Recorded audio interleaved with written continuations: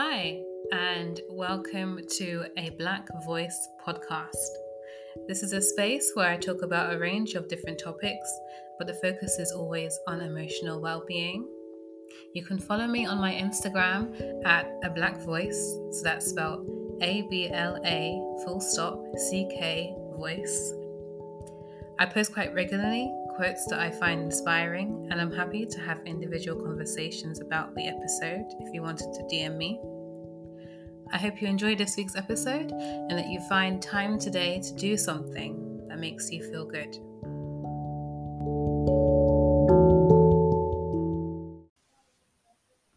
Hi, and welcome to another episode of A Black Voice. This is Francesca, and I feel like I'm going to sneeze, but I think I'm good. But today I wanted to talk about a book that I recently read called Life Isn't Binary by, Alex. Oh, I don't know how to pronounce the last name. I think it's Lantafi, or is it an I? And the other author is Meg John Barker. So these are two people who identify as trans non-binary people, and I think the book is so amazing. I had an idea that it would be about just gender and sexuality, but it was about so much more, and I was just so into it, and I love it. So I like reading in general, and I always thought I would do an episode or a couple of episodes sometimes about a book review. So that's what this episode is ultimately going to be about, but not just the review, but talking about the main themes that I got from the book. So if you plan on reading the book and you want to know the gist of it, then keep listening. The main focus, I remember the first two chapters, the first chapter and the second chapter, it was like starting with gender, and then the next one was on sexuality. So just talking about how there is no binary. We're being told that there's only binary, that there's only male and female, or that there's only heterosexuality. How limiting is that? That's so limiting to be told that you can only be born into these two or three things. I don't like subscribe to that idea that we can only be one thing or two things in life, either or. I think that's so limiting and restrictive. Just thinking about our personalities, right? Like I don't think anyone has one personality trait. You can't just tell someone, "Oh, your personality trait is boring," or "Oh, your personality trait is funny," because people are different with different people. People are different in different settings, depending on whether the sun's out or not, or depending on whether it's their birthday or not, or depending on whether they've just achieved a really high grade in their exam. Everyone's going to be different at different times of the day. If they've gotten enough sleep, if they ate the best food that they've ever had, it's going to affect the mood and personality and how you present to other people. We are unlimited beings. We're able to express ourselves in many different ways. So why on earth are we supposed to be in either or in regards to gender or sexuality? No, I don't believe in that. I think we have, as we grow up from a baby to through our childhood, teenage years, and adulthood, we have many different experiences and interact with many different people. And I think as we get older, we learn more and more about who we are, truly. And sometimes we learn about who we are, but we keep it suppressed and we don't feel comfortable or safe expressing it out loud. I think that's completely fine, especially if you don't feel safe. Safety always comes first with everything, is my motto. But it would be lovely if the world was more accepting and non-judgmental for us to all feel able to authentically be ourselves. That would be perfect, of course. But basically, this book was just talking about that at first, which is what I expected it to be only about. It was just talking about how there's many different gender identities and there's many different sexuality identities.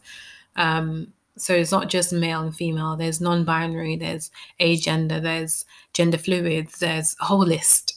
And then with sexuality, there's heterosexual, homosexual, bisexual, pansexual, aromantic, asexual, a whole list of different identities. And ultimately, I honestly don't feel like we should be put in a box, or just because we identify as a certain label doesn't mean that we should behave in a specific way according to how society expects us to behave. Because no, I think we're capable of being whatever we truly are.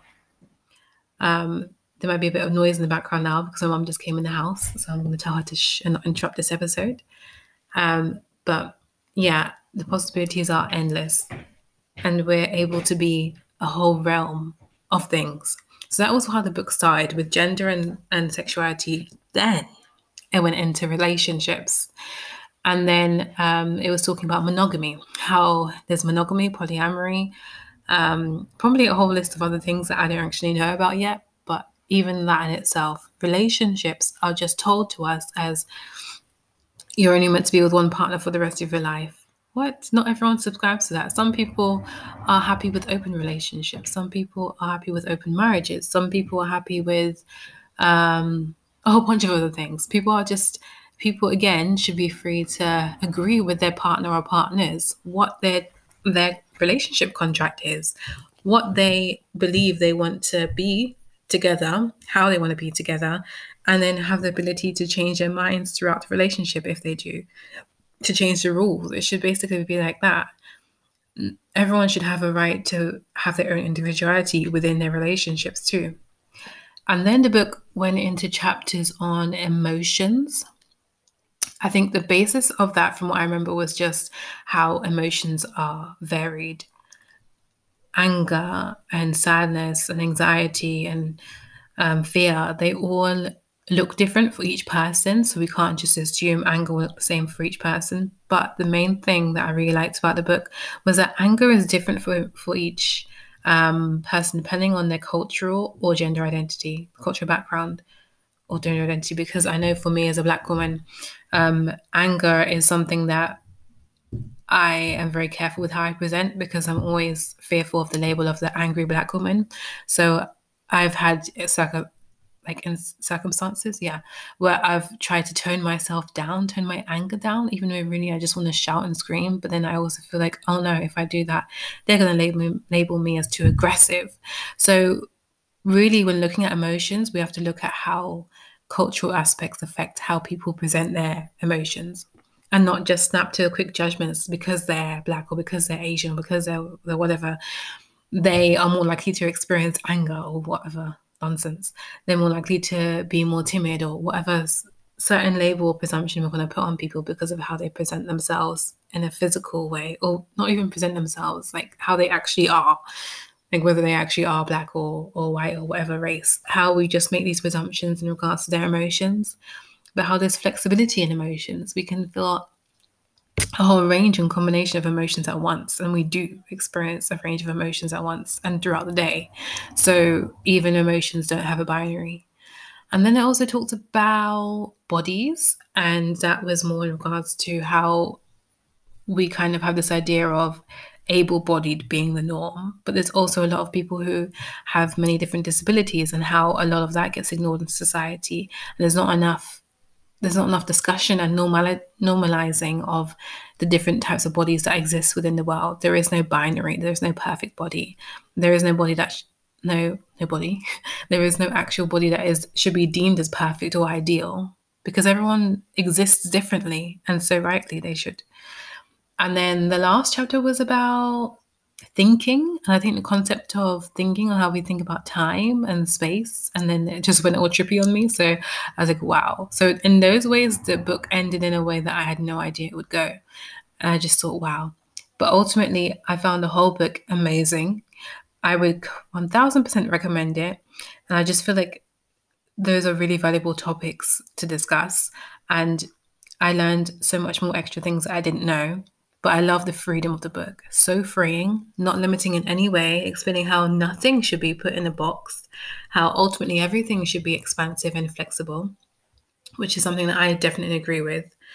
It even, in the thinking chapter, it went on about spirituality and like how even this physical world and spiritual world, how there's boundaries or no boundaries between the different types of worlds and stuff. So ultimately, boundaries suck. and we don't need them, and we don't need to be. I mean, and there's different definitions of boundaries. I mean, setting boundaries with people in your life, I agree with, like setting limits, like saying no, I don't accept that behavior, or no, that made me feel upset, or no, I can't make this, or whatever. I accept those boundaries. But in the terms of boundaries when it comes to identity, how we identify ourselves or how we express ourselves through our sense of dress or our emotional expression, I feel like those things shouldn't be cut off into either or, because I feel like we as humans are limitless and we should be able to feel free to express ourselves freely and truthfully in order to really discover who we actually are. And who we are will change over the years, and we need to honestly be more gentle with ourselves in terms of allowing ourselves to be one thing one day and something else the next day. But yeah, that's a book I would 1,000% recommend. And yeah, I cannot go through all the details in 10 minutes, but I gave a brief summary anyway. But please, if you have the time, read it. Read it, read it, read it. It's so good. So thank you for listening to this episode. Hope you found that useful, and I will see you next week. Bye.